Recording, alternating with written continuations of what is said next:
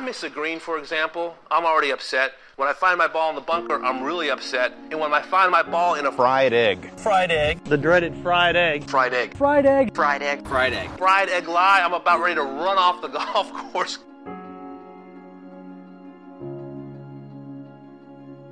Arnold Palmer is the Masters champion of 1960. He has birdied the last 2 holes to catch and then move ahead of Ken Venturi. One of the greatest displays of courageous golf that anybody has ever seen any place. Up the hill. Oh, did you ever see one like that? I think that's one of the greatest putts I've ever seen in my life. Maybe. Yes, sir! There it is! Can you believe it? Nick Faldo! There it is, a win for the ages. Is it his time? Yes!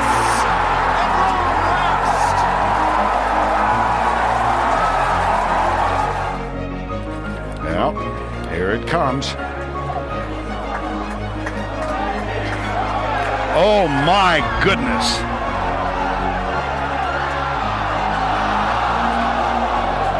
Oh, wow!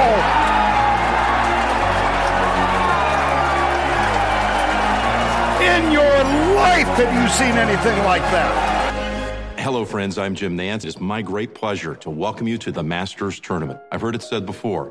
It's a tradition unlike any other.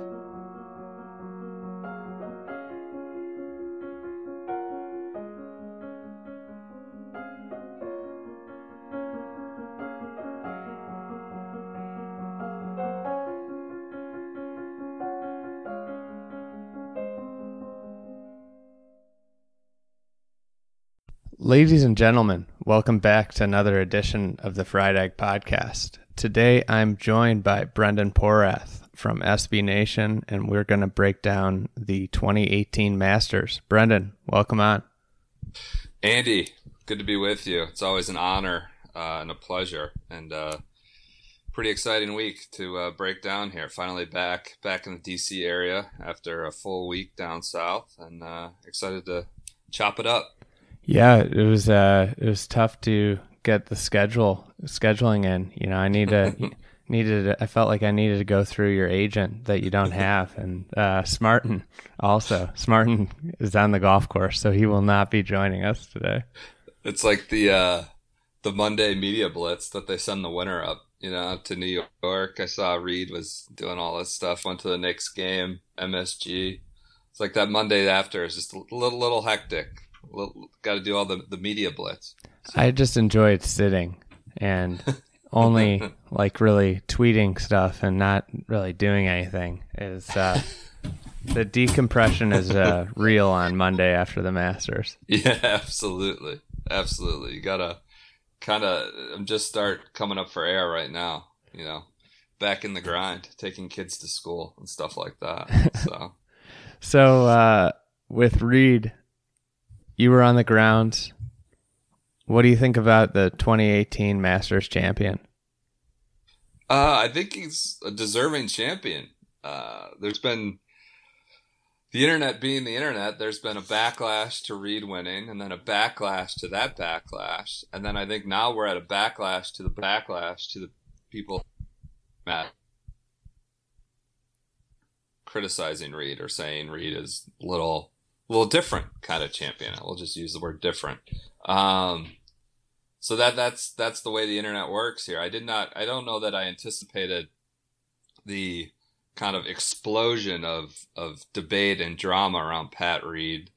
But again, I think it's a reminder of the Masters being this broader kind of pop cultural moment, right? It's not, more so than the US Open, more so than all the other majors, obviously any PGA Tour event. It's this broader cultural moment, just like we talked about. The winner goes up to New York. He's on these late shows. He's, the green jacket it's a different kind of brand. And, that, I guess the winner immediately goes in the crosshairs, and obviously the winner has some oddities about him and his family situation and his past. And I don't know that he and his family probably anticipated those crosshairs fully. I didn't kind of see this explosion coming. I don't know that we got it with Danny Willett. I mean, I guess the focus then was probably more on Jordan Spieth. But yeah, it's just a reminder of really how much the Masters resonates beyond just the golf world. And, the golf nerds like us that are on the internet all day, who know his story so well and are kind of like, yeah, we know that's a part of it, part of the package now. So yeah, it was really kind of interesting to see what's transpired here over the last 24 hours. Now that we're Tuesday, the week after.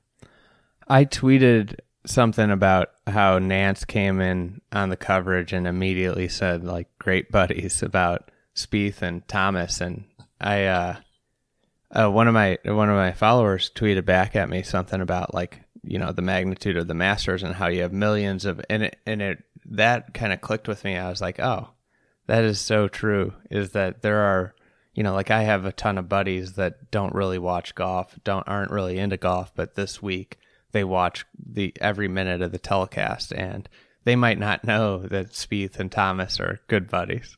So right. Like it is something, and I think that's a great point about Reed and his family situation is that we've known this for years, but not everybody else knew this. And I think looking beyond the family thing, Reed deserved to win this, and I think you have to always applaud people in golf when they clearly improve on their deficiencies as a player. And I think that's the greater takeaway. If you look beyond his personal life as a player, there aren't a lot of guys that, we saw Martin Keimer try and build his game for Augusta by trying to learn how to hit a draw off the tee. Yep. And it like kind of killed him. We've right. seen Luke Donald try and chase distance, and that really set him back. But we see Patrick Reed like really learn how to hit different style golf shots than he's, comfortable with. And that's pretty cool to see a guy that like clearly saw what his problem was and went and fixed it. And, he's become a really way more complete player since he's been able to start to move that ball left to right. And it just opens up the golf course for him. And he's such a great putter, so good around the greens that if he can hit at all kinds of flags and have some success, I think we're going to see more wins from him. Yeah, that's the thing. Like that's kind of been obscured and all the drama about people finding out who he is, his personality and his background, is that like this guy, I mean, was this that unexpected? Was this like, Zach Johnson or Trevor Immelman winning? I don't know that it is. I mean, we've seen this guy be like kind of a stone cold killer in some pretty big events. And he's had the pedigree since college and junior days. And like, of course, he's not as popular as Rickie and Spieth and Justin Thomas. And he doesn't have all those accomplishments either. I'd say he's got a better career than Rickie for sure right now. But like, he's had the pedigree. He's, worked to get better, obviously, with finding new shots. And we saw the helicopter stuff all week again. And, I think that's kind of been lost, unfortunately, here in the washout the day after, because of all the broader cultural debate, pop culture debates about who he is and what's off and on limits. This guy is like just nails. He's an incredible golfer. He, chips in for eagle when he needs to. He makes putts when he needs to. Maybe he caught a break or two, but every Masters winner catches a break or two. And he beat Jordan Spieth, Rickie Fowler, and Rory McIlroy. Like, this wasn't like, just kind of cruising in. He shot 71, his highest round of the week. But I think if you asked a lot of people on Sunday morning, they thought it'd be over par. They thought it'd be higher.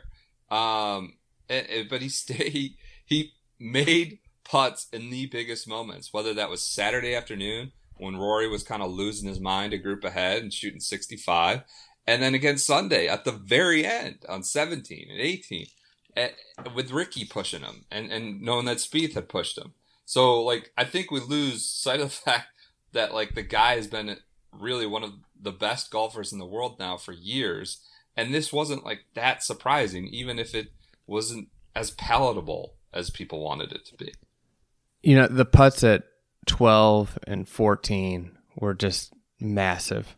And I think what gets lost is kind of what you said, is that this guy's been a great player, and a year ago the story was like, why can't Patrick Reed play in majors? Sure. And now we're like shocked, the general public's shocked that he won this. He's a world-class player, and he's got now 6 titles on his career. He's that's right. 27. He's got a WGC. He's got a FedEx Cup win. And he's got a major. And it used to be when you hit 27 that you were just, kind of getting into your prime. And now the way that golf has shifted, it's almost that now is 25 your prime. But I really think that this generation, there's so many good young players that we're going to see a renaissance of like the 32 to 35-year-old prime. It's just, it's just taking time for these guys to develop into those players. Yeah, I completely agree. And we could probably maybe say the same for Rick. But I mean, Rick has all the kind of the popularity and notoriety and brand endorsing stuff. So we know all about him and assume he's already, one of the best in the world or a major winner, has of that same class, big 3, big 4, all that stuff. But, maybe he is as well, just kind of coming into it. I don't know. I think like Reed has kind of at every stage shown us that he belongs in that kind of that upper class conversation, and isn't really a one-hit wonder or a fleeting thing. Now he gets lost sometimes and you don't hear from him for a couple months, but you kind of can count on him season in and season out here through the first, 6 years of his career, 4 or 5 years of his career, to at least make some noise every single season. And I think there's something to be said for being able to do that. And this win was not that big a surprise. Obviously, like, he's a weird dude, and talking to him, you don't get very far, and it's a little icy. But if we just want to talk about the golf, I don't think it's that surprising. Yeah, I mean, he's always been an elite player from inside 125 yards. He's one of the best around the greens. He's a great putter. And I think where you've seen him go silent for a little while is the ball striking is not always there. But when it's there, there's few. I mean, he's one of the 5 best players in the world because he's so good around the greens. I mean, getting it in the hole, and especially we saw it in a major championship Sunday. Things don't always go right, and that's where you need to have that game inside 125 to really take advantage of when you get opportunities, and also recover from the bad shots, the shaky shots you hit when you're not feeling as comfortable as you did the rest of the week leading up to it. Yeah, I've read, I think like Ryan Lavner of Golf Channel talked to Josh Gregory, his former college coach and now performance coach, whatever that means. But, he's obviously like sharp guy with talents.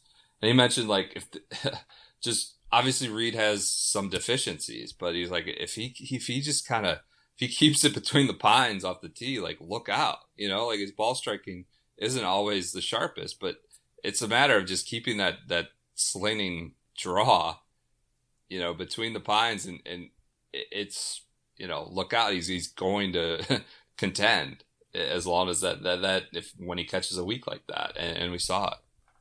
So let's talk about Rick. You touched on him. What do you take away from Rickie Fowler's performance? Obviously, another runner-up, another top 5 in a major. He's 29. And What is Rickie Fowler going to get a major? Oh yeah, I think he's going to get a major for sure.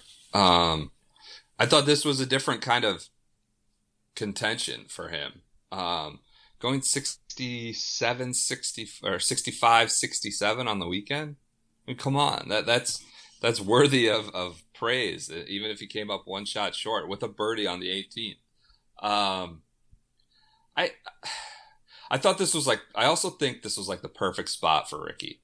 All of Sunday was about Reed and Rory, that, we're going to get this match play thing in the last group. And then it turned to Spieth. And we're getting the greatest final round in major championship history and the greatest comeback ever.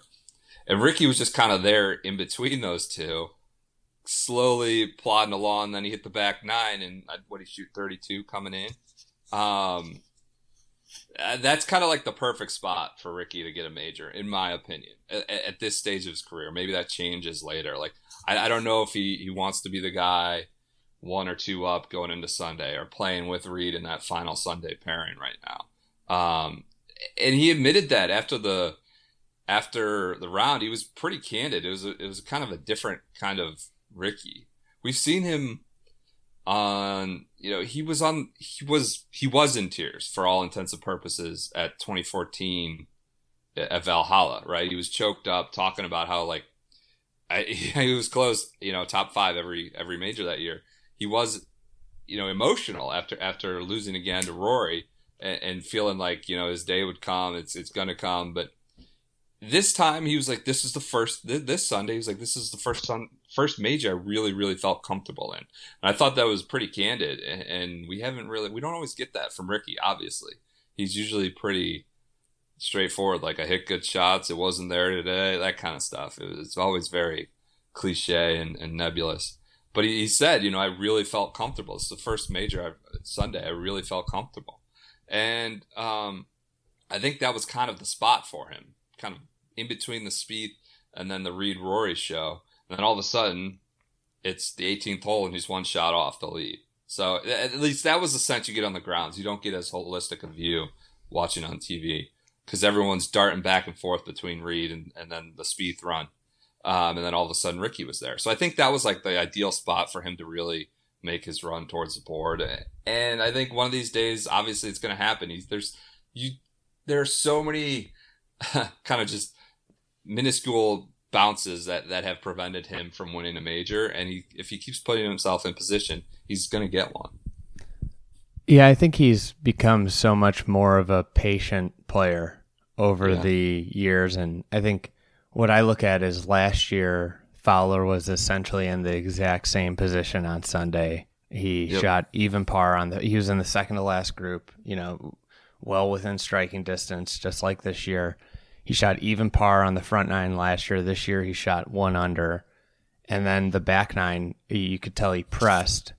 And it's the worst thing you can do at Augusta National is the birdies are out there, but you can't push it. Yeah. And he shot 40 on the back 9 last year. This year he shoots 32.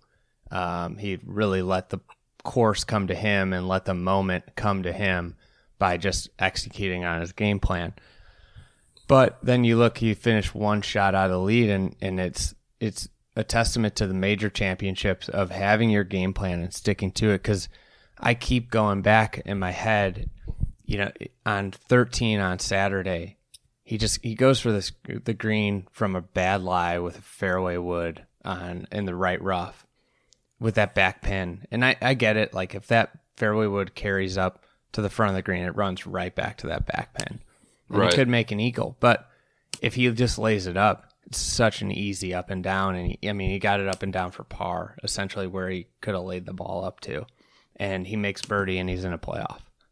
It's crazy to me how narrow the margin for winning is, and the one moment where Rickie really pushed and was tried to make something happen in the whole tournament, he doesn't get the good break, and that's the difference between winning and coming in second, or playoff in second. Yeah, I think that's a good point. The balance there is so.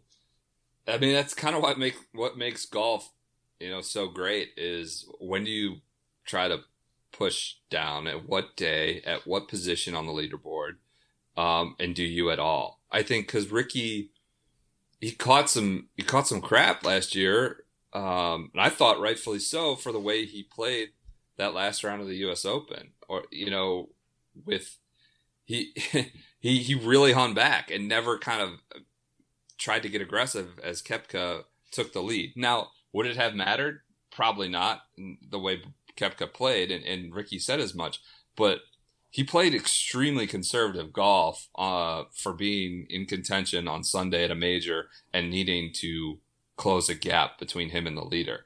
And he was conservative definitely at the PGA, stuck to his game plan. Like you said, I remember following him a couple days, and he was with Rory and different players. And Rickie was the one hitting not driver off off the most tee boxes, whether it was a driving iron or a 3-wood or hybrid on a lawn and wet course. It was always Rickie kind of had his game plan. He was playing pretty conservative golf. He never. It's like an incredible balance there with when and where you make a move, or do you make a move, or do you change your game plan at all? And I think you kind of make the point at Augusta, you can't do that or you're screwed. And Rory made that same case this week. He's like, I've tried to learn just to be patient. That's the biggest problem I've had here is thinking, because there's birdie chances out there, I need to shoot a 64 and I need to eagle or birdie every, par 5 and then pick up birdies at 3 and wherever else. And that's been my problem is because the margin there between, screwing yourself by getting too aggressive and needing to shoot a low number is kind of what makes golf so great. Yeah, I think Jeff Ogilvy said something to me once. He said, Augusta's great because if I want to shoot 72, I can do it every single time. But the second I try and shoot 66, I shoot 76. Yeah. I mean, that's a perfect way to capture it. I mean, what do you think of this? Seems to be Rickie's approach. This is always, and I think it's worth applauding that he never he's not going to change his game plan. Him and Skavron just stick to what they do all week, whether it's Sunday, late Sunday, or early Thursday. And I think he had one stretch this week where he had 3 3-putts, I think in 9 holes, or maybe it was a round. And right there, clean that up and you're winning by 2 shots. So I wonder how many major champions have taken a penalty stroke. It's a good question. I'm trying to think. But I mean, Rickie last year at the PGA, he had that triple bogey in the first round. Yep. And that's the difference. It's just it to me it seems like it's just, it's getting to the point where it's just one moment you can almost zero in on every single major with him. And I think he's going to win. He's got to. He's so close so often. I hate the parallels with Phil, but I mean the number of top 5 finishes in majors is unbelievable. I had it in the newsletter. I forgot exactly what it was, but I think it's 8. Yeah, I think it's 8 already, and with 3 or 4 second place finishes. Right. Yeah, there's not all top 5s are created equal. Yeah. Yeah, I think he just keeps giving himself chances. He's going to win one. What do you think best suits his game, or is it just kind of it's suitable at multiple? That's the great thing about Fowler is that he's shown he can play at every type of major championship venue, and he's got that all around game. It's you look at it and you look at different guys on tour, and his game isn't in. We just talked about it with Reed. If he hits the ball well, he's going to do well. But like Rickie is a world-class ball striker, world-class short game, world-class with wedges, and he's a top 10 putter in the world. So it's not like he doesn't have it. Everywhere should fit his game well. You look at Shinnecock, that should fit him well. Carnoustie, I mean, the Carnoustie in the Open Championship, half of it's about catching the right side of the draw. So all of a sudden that field can be shrunk by 50%. And then the PGA Championship at Belle Reve, I mean, that should be a good spot for him too. It's going to be wet. It's going to be soft. It's going to be long, and it's going to be tough. But the softness of the golf course should, have a lot of it'll be way different than the 3 courses leading up to Belle Reve. It'll be more of I think it'll be more like a course you see week in, week out on PGA Tour. Yeah, right. No, I from everything I hear and read and talk to you about, it sounds like that's the case. So yeah, I think, just what we talked about, because he's so adaptable and so good through the bag, maybe the best sand player in the world, top 10 putter, all these things. It's hard not to see him picking up one because he adapts to all 4 kinds of styles, and we know for a fact he can contend at Augusta. There's nothing at Augusta that's blocking him out or psyching him out. He knows he can play that course. Yeah, I think also you just look at his career and he's getting better. Right. And that's definitely the case. He's more consistent than ever. I mean, last year he had the lowest missed cuts in his career. He had a boatload of top 10 finishes. I think he's getting better every year. It's not like we're talking about a guy that has stopped progressing as a player. But what's crazy, I talked about the margin for winning and losing, and you look at Jordan Spieth hitting the tree on 18 twice, essentially like a 1-shot penalty twice. And he misses the playoff by 2 shots. Right. So, I mean, what do you take away from Spieth's week? Oh, it was just, I mean, obviously the round is incredible. Sunday was so fun to watch. But what I took away is just like frustration about what could have been. And that's golf, right? That's like me walking off the course saying, oh, if I had just, I burned the edge on this hole and I, duffed this one. Like I could have shot, 3 strokes better. That's everybody, whether it's you're the best in the world or some chop. But yeah, my main takeaway is just how close we were and thinking back on, he's close at 14 and the eagle putt at 13. I don't know, 18. The one earlier in the week, like that was a yank, right? He like yanked that into that like bathroom area and all those bushes down on the left. I thought on Sunday it was just like a slight pull and it just clipped like one little overhanging branch, and he was kind of incredulous, couldn't believe it happened. I don't know that was a bad swing or the ball was kind of destined for doom like the one earlier in the week. That was just a slight pull that clipped an overhanging branch. Yeah, that was not a bad shot. I mean, if that ball cuts back, I can't imagine it being more than a couple yards into the rough. It might even be in the fairway. And yeah, I thought it was going just for the the usual landing spot in front of the bunkers, kind of coming back. And you look at the way he played going into that, like he hadn't missed a shot since, I mean, God, I don't know that. Yeah, every drive was a quick tee pick up. Every approach shot he was like staring down. I mean, the one on 16, I think, in No Laying Up's podcast with Bones, Bones talked about the adrenaline, and I think Spieth, they took the less club because of the adrenaline, and it just came up short. Right. And I think, but I mean, he ended up making the putt. But like this guy was locked in. Every shot was like right on line, right number. Like he was. It's just so crazy to see a tee shot that happens to. Yeah, I think what I walk away from is just what could have been a little bit of frustration, but the way golf works is like 16 was gravy. How often does that one go in? So you kind of, that's just the push and pull and the give and take of major golf or any golf. So, but again, I walked away feeling like grateful to have seen it. I peeled off at 7 from Reed and Rory and kind of raced down with a couple guys, Kevin Van Valkenburg of ESPN. We raced down to 11 and kind of watched him in from the approach shot on 11 all the way in. And it was I was grateful to have seen it, but also like, what could have been if he just, had the one on 13 had fallen in or 18 had fallen. It would have been amazing to see him shoot 63, maybe even 62 and chase down Reed. But again,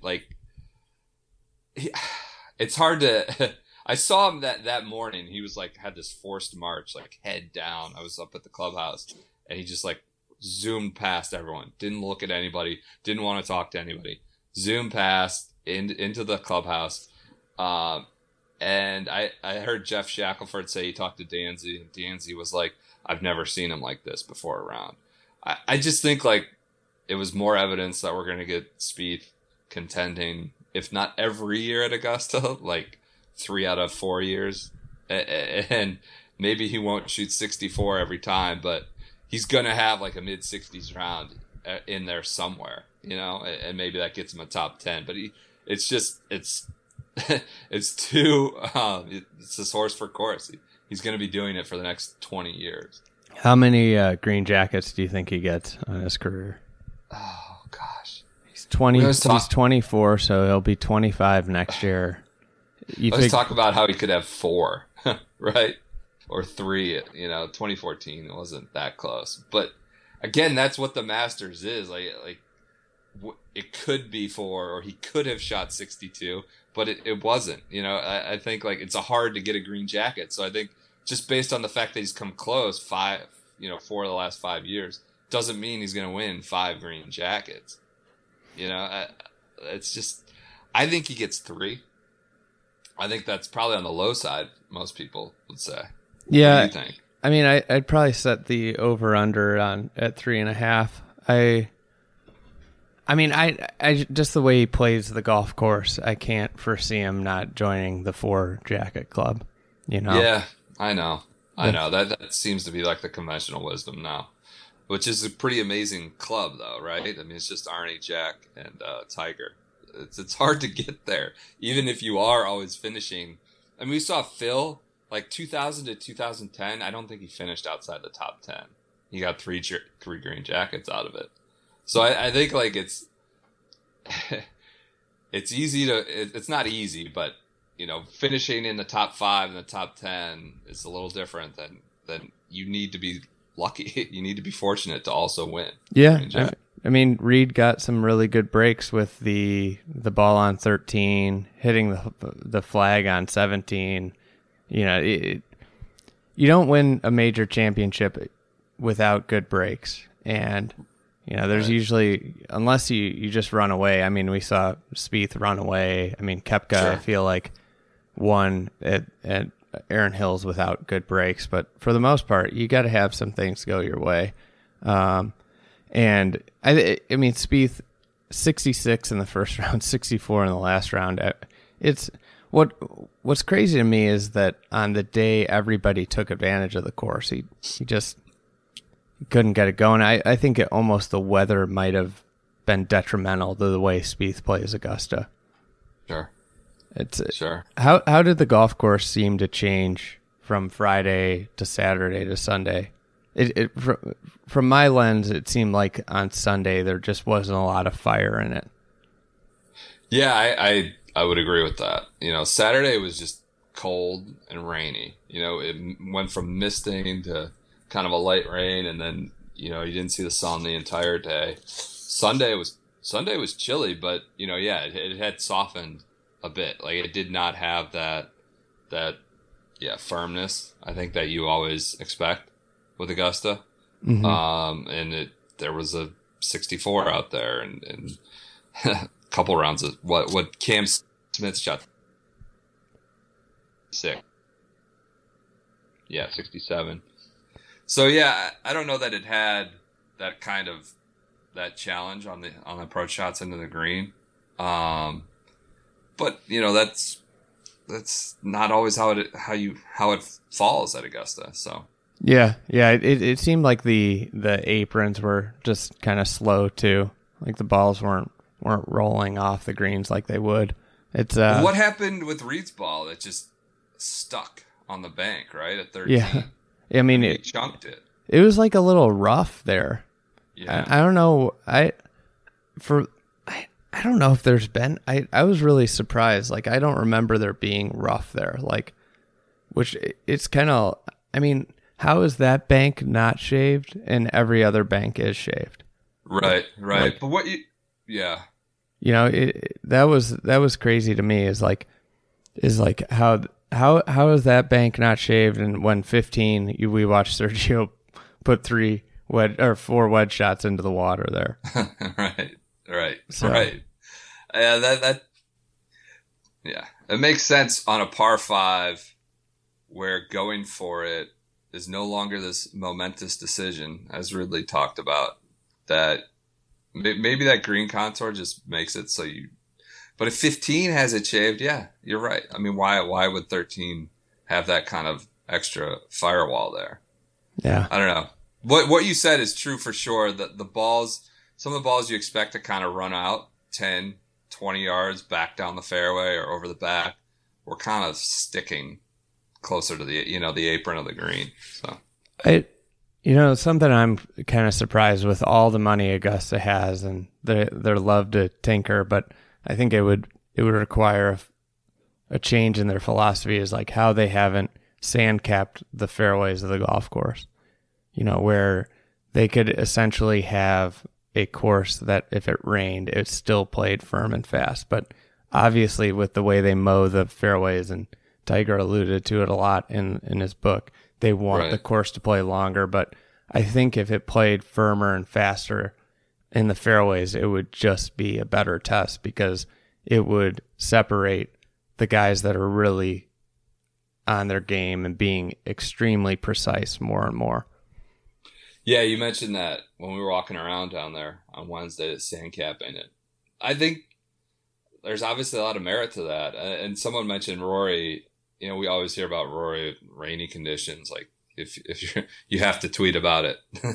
If it happens, if it rains and Rory's in contention, you're required by law to tweet about how there's Rory conditions now. But I think, he felt like he could just kind of grip it and rip it this week a lot more often than, we see the deficiencies in his game, whether it's wedge play or being, being precise with his wedges, like you talked about when it's firm and fast. He didn't always have to do that this week. Mm-hmm. He's such a good player with his irons, and his long game's so good. You have to believe that the fact that the ball and technology and everything that goes into this insane distance game that we've had has actually hindered his career, because he's the best long iron player on tour and mid iron player on tour, and he just doesn't really have to hit a lot of them. Nobody has to hit a lot of them anymore. Yeah, his shot on 2 was incredible. From 2 is not an even lie. Yeah, downhill lie. Yeah, side hill lie. Yep, he was on the left half of the left side of the fairway, tucked, and then the pin's obviously back right on Sunday, every Sunday. So he just dropped it right in. That's not a short iron shot, Maybe it's not. What did he hit? I think he hit a 7 iron, but it's a mid iron. At this point, it's not.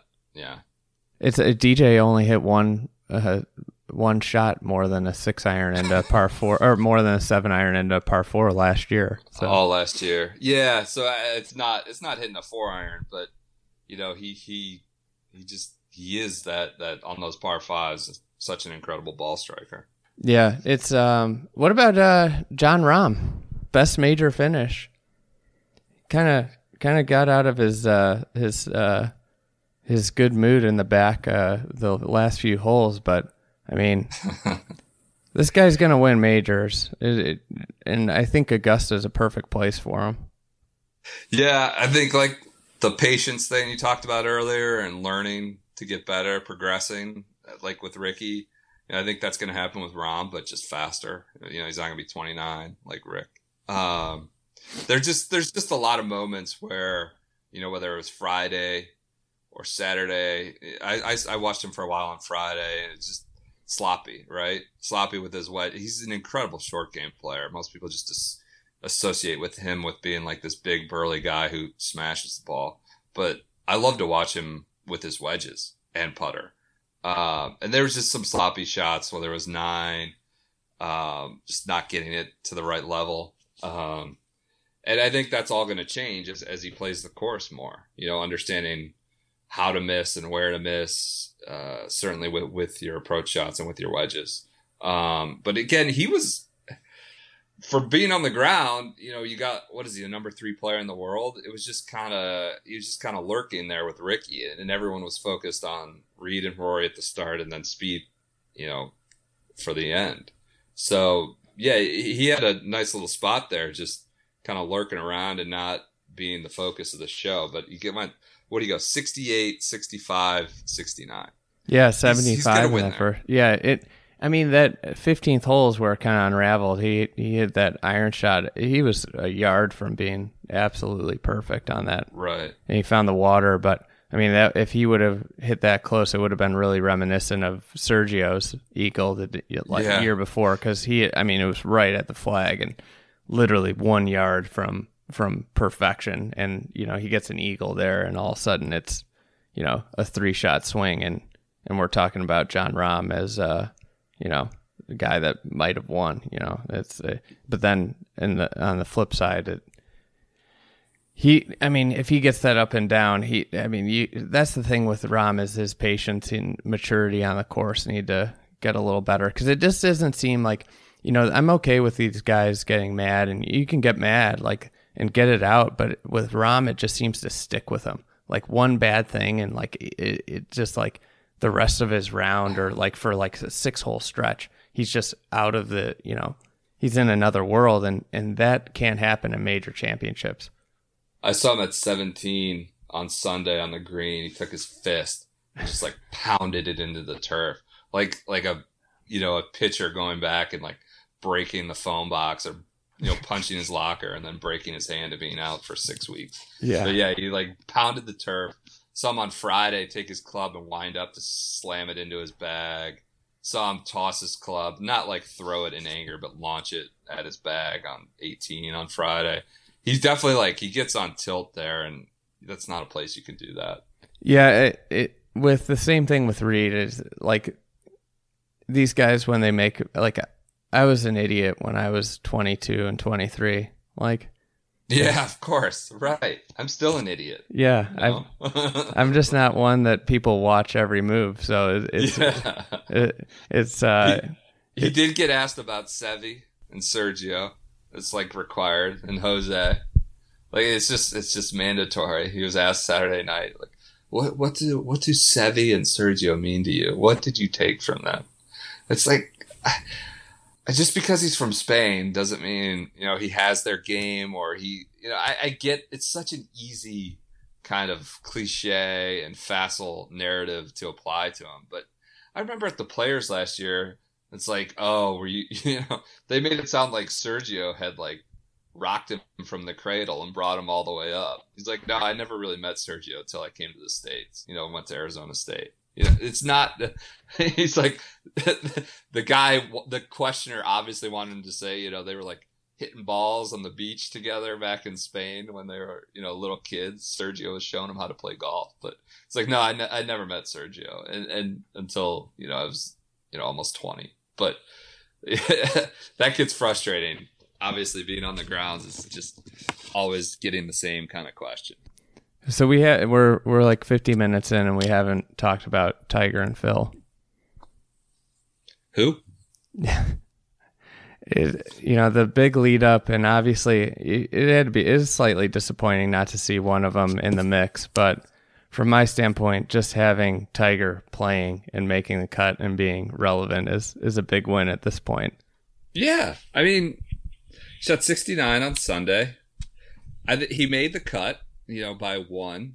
I think we got lost kind of in the hysteria of playing those flat Florida courses and assuming, we've seen him show up, and I count myself guilty for this. We've seen him show up in 2010 after being in hiding for 6 months, and we saw him show up in 2015 after being hiding in 2 months trying to figure out how to chip, and just assumed he would contend, or not contend, but, be top 10, top 15. And, he's 42 now. He's not that golfer, and he hasn't played really in two years. So, yeah, I got caught up in that. This is not, some flat Bay Hill course. And he made the cut. I think we need to kind of always shift our expectations, and maybe that Florida swing got us a little off kilter. And making the cut after not playing it since 2015 is an accomplishment. It is. And it was just good to have him there. And I wish, we could have seen him more, but the Masters is that kind of event. The Masters is bigger than Tiger. Obviously, Tiger completely changes the dynamic, but if Tiger's playing early Sunday at the Valspar, that's like the most important part of the Valspar, right? For the larger golf, or for the larger sports world.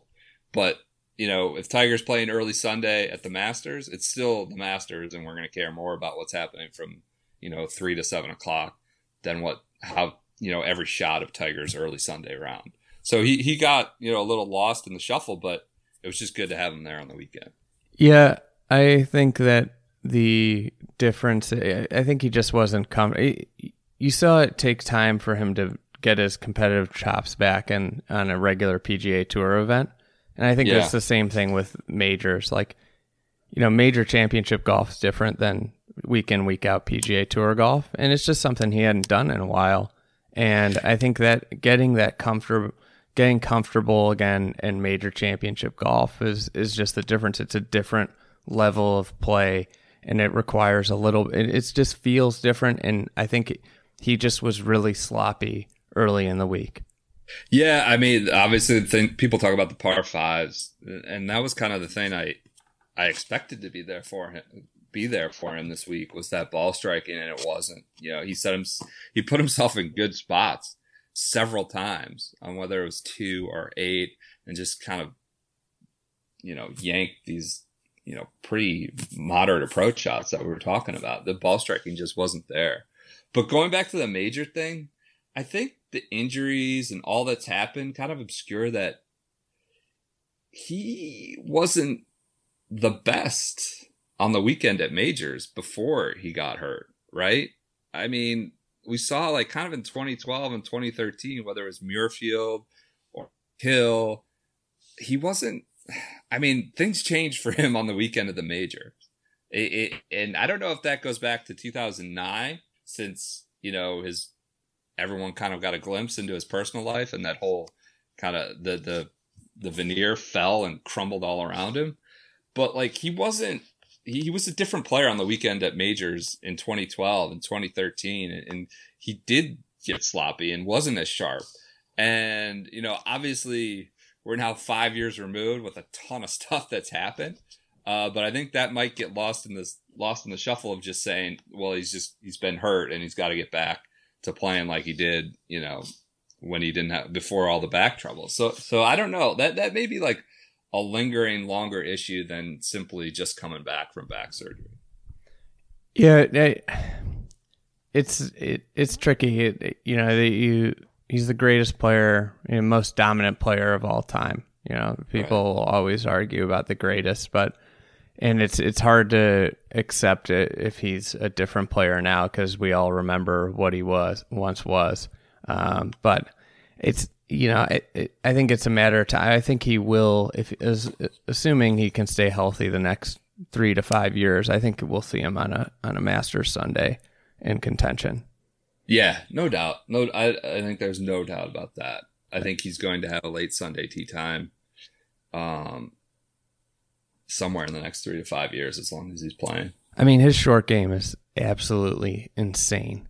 Like, he's got shots. Like, he had a flop shot on 8 over the giant mound from the left that just like stopped on a dime. And you sit back and you're like, who has that shot? Like, does anybody really have that shot other than Tiger? And I don't think they necessarily do. Phil, you probably could make an argument, but the game is coming back. It's just you take 2 years, essentially like really 4 years off. Yeah, and he's going to have some rust. So anybody that disappointed, surprised this week for you? You know, who surprised me is Henrik Stenson. The guy's been pretty garbage at Augusta, and shockingly bad though. Yeah. I guess shockingly bad, but and he's not been that good this year except for Bay Hill. And he finished T5 and was kind of always lurking. Didn't have that mid 60s, 67 type round that put him in the conversation with Fowler and Reed and Spieth. But, he had 4 rounds in the red and finished T5. So I thought that was kind of a surprise.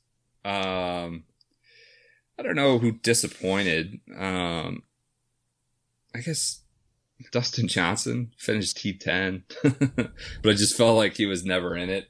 I guess we get spoiled by DJ, eagling every par 5 and past Masters that, you want that again, and you want another 66 with 3 or 4 eagles on the card. It's not that easy to do. I thought DJ was kind of coming in without a lot of fanfare and would at least be more in the conversation on Sunday. But that said, like a bad week or a quiet week, I guess, not bad. A quiet week for DJ was T10. So, yeah. Cam Smith is one that jumps out to me. 24 years old, and now he's got his second top 5 in a major. He finished, I think, T3rd at Chambers Bay, and now T5th at Augusta National. I think he's going to be a star. He got his first individual win at the Aussie Open this year, and or was it the Aussie PGA? I think it's PGA. Aussie PGA. He won that Zurich, but this kid is nails. I think he's he's got the type of game that's going to thrive at major championships, and he might be. Everybody looks at the different next Aussie guy, and he's going to be one of them. I mean, there's always this pipeline of great Aussie players. I talked to some Aussie guys about him. I have just like a connection to him because he played with my dad in Cleveland at the Webb event. So I'm kind of like a fan, just random fan. But I talked to some Aussie guys, and I've talked to his coach and stuff in the past, and like they worry about him like he's just a chiller. Like he's the very opposite of Reed. Like he would be fine if he didn't have this incredible golf talent. He'd be fine just like working at a bar or the pub with his buddies back in Australia. And I heard like when he got that T5 in Chambers, he just kind of like was like, oh, that was cool, and went and now I've got some job security, and he kind of went home and just hung out in Australia. I heard like before the Masters, he was just kind of screwing around and with his friends in Ponte Vedra. I'm not saying like he's being irresponsible or anything. He's just kind of hanging out, chilling. Like he's the very opposite of Reed. That may work better for him than being Reed, but it goes back to what somebody said is like you either got to be like super smart, like Phil, like where you're so analytical, or you have to be on the complete opposite end of the spectrum, like DJ, to be a really great golfer. Is like being in the middle is like the worst spot you can be. I think he just kind of strolls up to the golf course, and he's got so much talent, and he's like, that's the way he plays. He doesn't need to be grinding or worrying about every contour. He's got enough talent to finish T5 in the Masters. So I was a little disappointed with Rose and Casey. Those guys. You see Casey shoot 69, 65 on the weekend, and it's like, man, what was it? But I think he went in with more expectations than ever before. I mean, I forgot who on Golf Channel picked him, and on Live from. Yeah. But what's going on with Peters? 78 MC. He's young.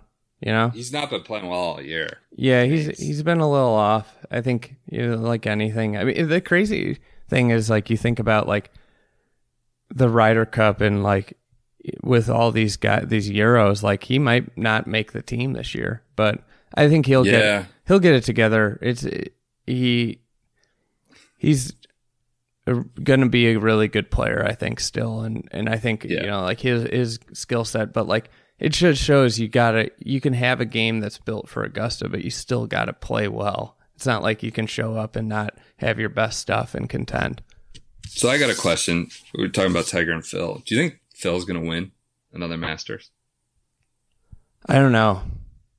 It's not been that great since 2012. He had the T2 in 2015, but that was Jordan Spieth was like 5-6 shots ahead the whole time, and he kind of came back and caught Rose to finish T2. And since then, it's not been that great. I mean, I think he hadn't shot below 70 until this Sunday for like 2 or 3 years. He hadn't broken 70. We so often hear like, oh, he's going to win in his 50s. He's going to contend into his 60s. It's not been that great since 2012. Yeah, if you look at where he won too, he won at Chapultepec, which isn't really it's not a premier golf course. I think when you look down the list, like, would you rather, like Mark Leishman or Phil, year in, year out at Augusta? Who would you take from now, like going forward? Probably Leishman. So like Leishman, what is he? Probably 15 on your list of potential winners? Yeah. 10 to 15? I mean, we know he's got a proven track record of shooting low rounds there. Yeah. Would you pick at this point Tommy Fleetwood or Phil Mickelson for the next 5 years at Augusta? That's a good one. Probably Fleetwood. Yeah. So like you start to go down the list and you're like, whoa, like, like he's fallen down, and you haven't even talked about like a guy like Tony Finau who finished T10 in his first Masters with a dislocated ankle. I mean, like I put Finau in my sleepers thing because like his game is just, it screams Augusta National. He's world class. Like obviously everybody that goes, he's the longest player on tour, but he's like top 15 in strokes gained approach. And then he also has an incredible short game. I think he's in the top 20 on the PGA Tour around the green, strokes gained. So like you look at a guy like that, and all of a sudden, you start adding more and more of these guys. Like Justin Rose isn't going anywhere for the next 5 years. Louis Oosthuizen is going to be there. Like, like Phil all of a sudden falls down my list to like maybe like the 20th best pick at Augusta. Yeah. That's a very good way of capturing it. Of just how much there now is, how much he would need to beat to get another green jacket, and he's not really contended. It's not so much about Phil. Like if Phil plays at a high level, like he's gonna have a shot. But like, what are the chances of these other 20 guys not playing at a high level? Like there's just so many great players right now that it's hard to imagine all of them. Like. If Fowler, Spieth, or we'll say Spieth, Rory, JT, or DJ really has their A game, Phil has no chance. Yeah, right. So like that's like the thing that I think sticks out is like Phil not only has to have his A game, his A+ game, but he also needs these other guys not to play well. Yeah, I think that's right, and I think like just. It's easy. It's an easy talking point that he's going to win again, and an easy kind of thing to say he's going to contend forever. But maybe not. You got anything else you want to hit on here? No, not really. I mean, it was a fantastic week. My favorite moment was encountering a middle-aged man in a Marvin Harrison jersey, Colts jersey, walking around Augusta. Wasn't a shot, wasn't Spieth's putt on 16. Just this guy in a Marvin Harrison Colts jersey with his rain jacket tied around his waist and some like old school plain New Balances. And I was just thinking like, What's the thought process? What's the thought process in the morning? I'm going to the Masters. I'm going to put on my Colts Marvin Harrison jersey. That's what I was thinking. Is like, had he had it planned? Was it a scripting? It's like, no. I'm going to the Masters. This is what I'm wearing because I love this thing. Well, there was no Marvin Harrison wasn't around.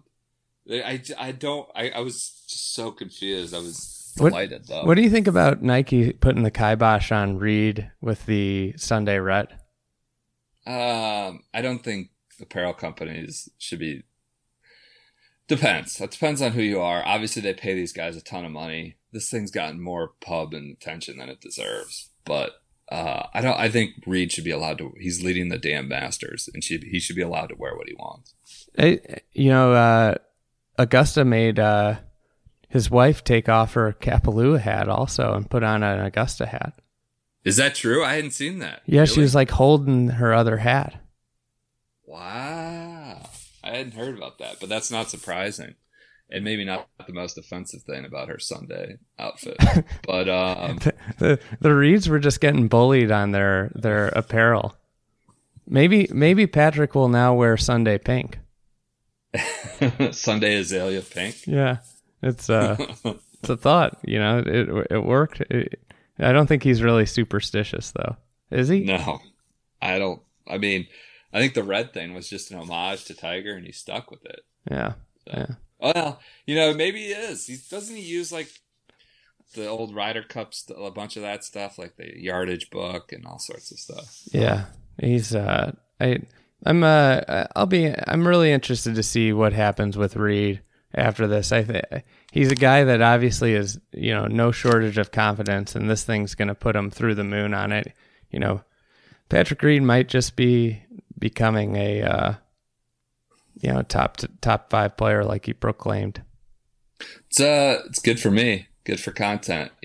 He's just, I think as he gets better, or, as he accomplishes more and more and gets more cocky, might lead to some friction or some drama. So it's good for me. All right, let's do some overrated, underrateds. Yeah. The 18th hole. This is your wheelhouse. I think it's overrated. I do, and I'm coming off this pissed off about Spieth getting robbed by that overhanging limb. I think it's too narrow and too difficult to make a birdie. I think it's overrated. I find it frustrating, but I'm very my opinion is colored by watching Spieth's round come undone. Spieth's chase at history come undone there. I think I think they just got to do a little tree trimming. It's always been a shoot is the one thing, but obviously they lengthened it and moved that back tee back. So like the shoot is a lot different now than it was when it was originally designed. I think I really, everybody that reads my stuff will know this. I really dislike bunkers on the outside of dog legs. Yeah, right. I can't stand them. Now, granted, like the hole does not play at all the way it should because of the distance, and nobody expected these guys to be able to hit wedges into a 465-yard hole uphill, but that's what it's become. So overrated? Yeah, and then the green's like way smaller than it used to be, but I mean, I think it's a cool. I like the idea of having a hole. The 17th gets a lot of flack, and I think that it should be wider because they planted all these trees, which are bad, and it's negatively. But I like that you have this stretch of birdie holes, like 13, 14, 15, 16, are all gettable. Mm-hmm. And I don't want it to be like a drivable par 4 coming in. Like it's a major championship. Like make these guys hit tough golf shots coming in. And 17, 18 do that. So I think they just need to do a little bit of tree work to just give it it's so claustrophobic back there. Yeah, I kind of love watching the 17th green and then bouncing over to the 18th tee. I mean, I know, 17 catches some crap for being, I don't know, just having not a ton of character, but the green is really fun. It's fun to watch approach shots in there and watch them putt on that green. Yeah, I mean, like last year is a perfect example. Justin Rose hit a bad shot and he found that front bunker and he didn't make it. That was a, if it's a, gettable hole, like that doesn't happen. He had to hit two good shots. You got to hit 2 good shots on 17. I mean, Reed, almost the same thing almost happened. Like he hit a really bad approach shot. And I mean, he got a good break by hitting the hole on that like 100-foot putt, but we almost saw another bogey there. Can I just say, you were talking about trees here for a minute. On Wednesday, I had my camera. It's like, I don't know, 10 years old, crappy camera. And about every, 20 yards, you're like, give me that camera. And you would start taking pictures of nothing but a tree. Because you were pissed off because they looked too young and they were obviously too new. They just planted them. How long do you think that's been here? You're just taking pictures. I think people were walking by looking at you like you should be in a straitjacket and hauled off. Like you're zooming in on just one specific under a tree, taking pictures of these young trees. One day people were looking at you like you were insane. Well, they got dead trees out there. They do. They've got like dead maple trees and groves of pine trees. It's like, what? Just cut it down. Like it's I don't know. Zooming in on a tree. Everyone else is trying to get these like vistas and the usual spots down an Amen corridor. You're just like running into these woods and taking close-ups of a single solitary tree. It's like you said on Wednesday. Everybody's taking pictures of one thing. I'm going to take pictures of completely different things. Yeah. Everybody's zag. I just love the looks you were getting as people were like, what's that guy doing? What's he taking a picture of? Yeah. I mean, people probably thought I was crazy. It's overrated, underrated, Augusta merch. Again, I'm coming out of this. You know how you're not supposed to wear the t-shirt, the t-shirt to the concert, right? You're not supposed to wear like the Rolling Stones tour, t-shirt to the Rolling Stones, especially concert. That tour. Yes. Well, that's particularly egregious. Why doesn't that apply to golf? Like the last thing I'm gonna wear, I have some Masters thing. Last thing I'm gonna wear at the Masters is the Masters stuff, and I don't know. I think it should apply more to golf. It's like going to a Colts game or an Eagles game and everyone's in their jersey. I don't know. It's just a little bizarre to me. It was too ubiquitous, and so I'm kind of out on Masters merch. But again, I'm very biased, having come from a week at Augusta National. It's too much. It's too ubiquitous. It's too, I don't know. It's too blasé at this point, and that's kind of crazy for me to say because you can't get it anywhere but the merch shop. But I'm kind of out on Masters gear right now. You know what gets me is like the jersey thing. Is like people that put on their jersey to watch a game at home.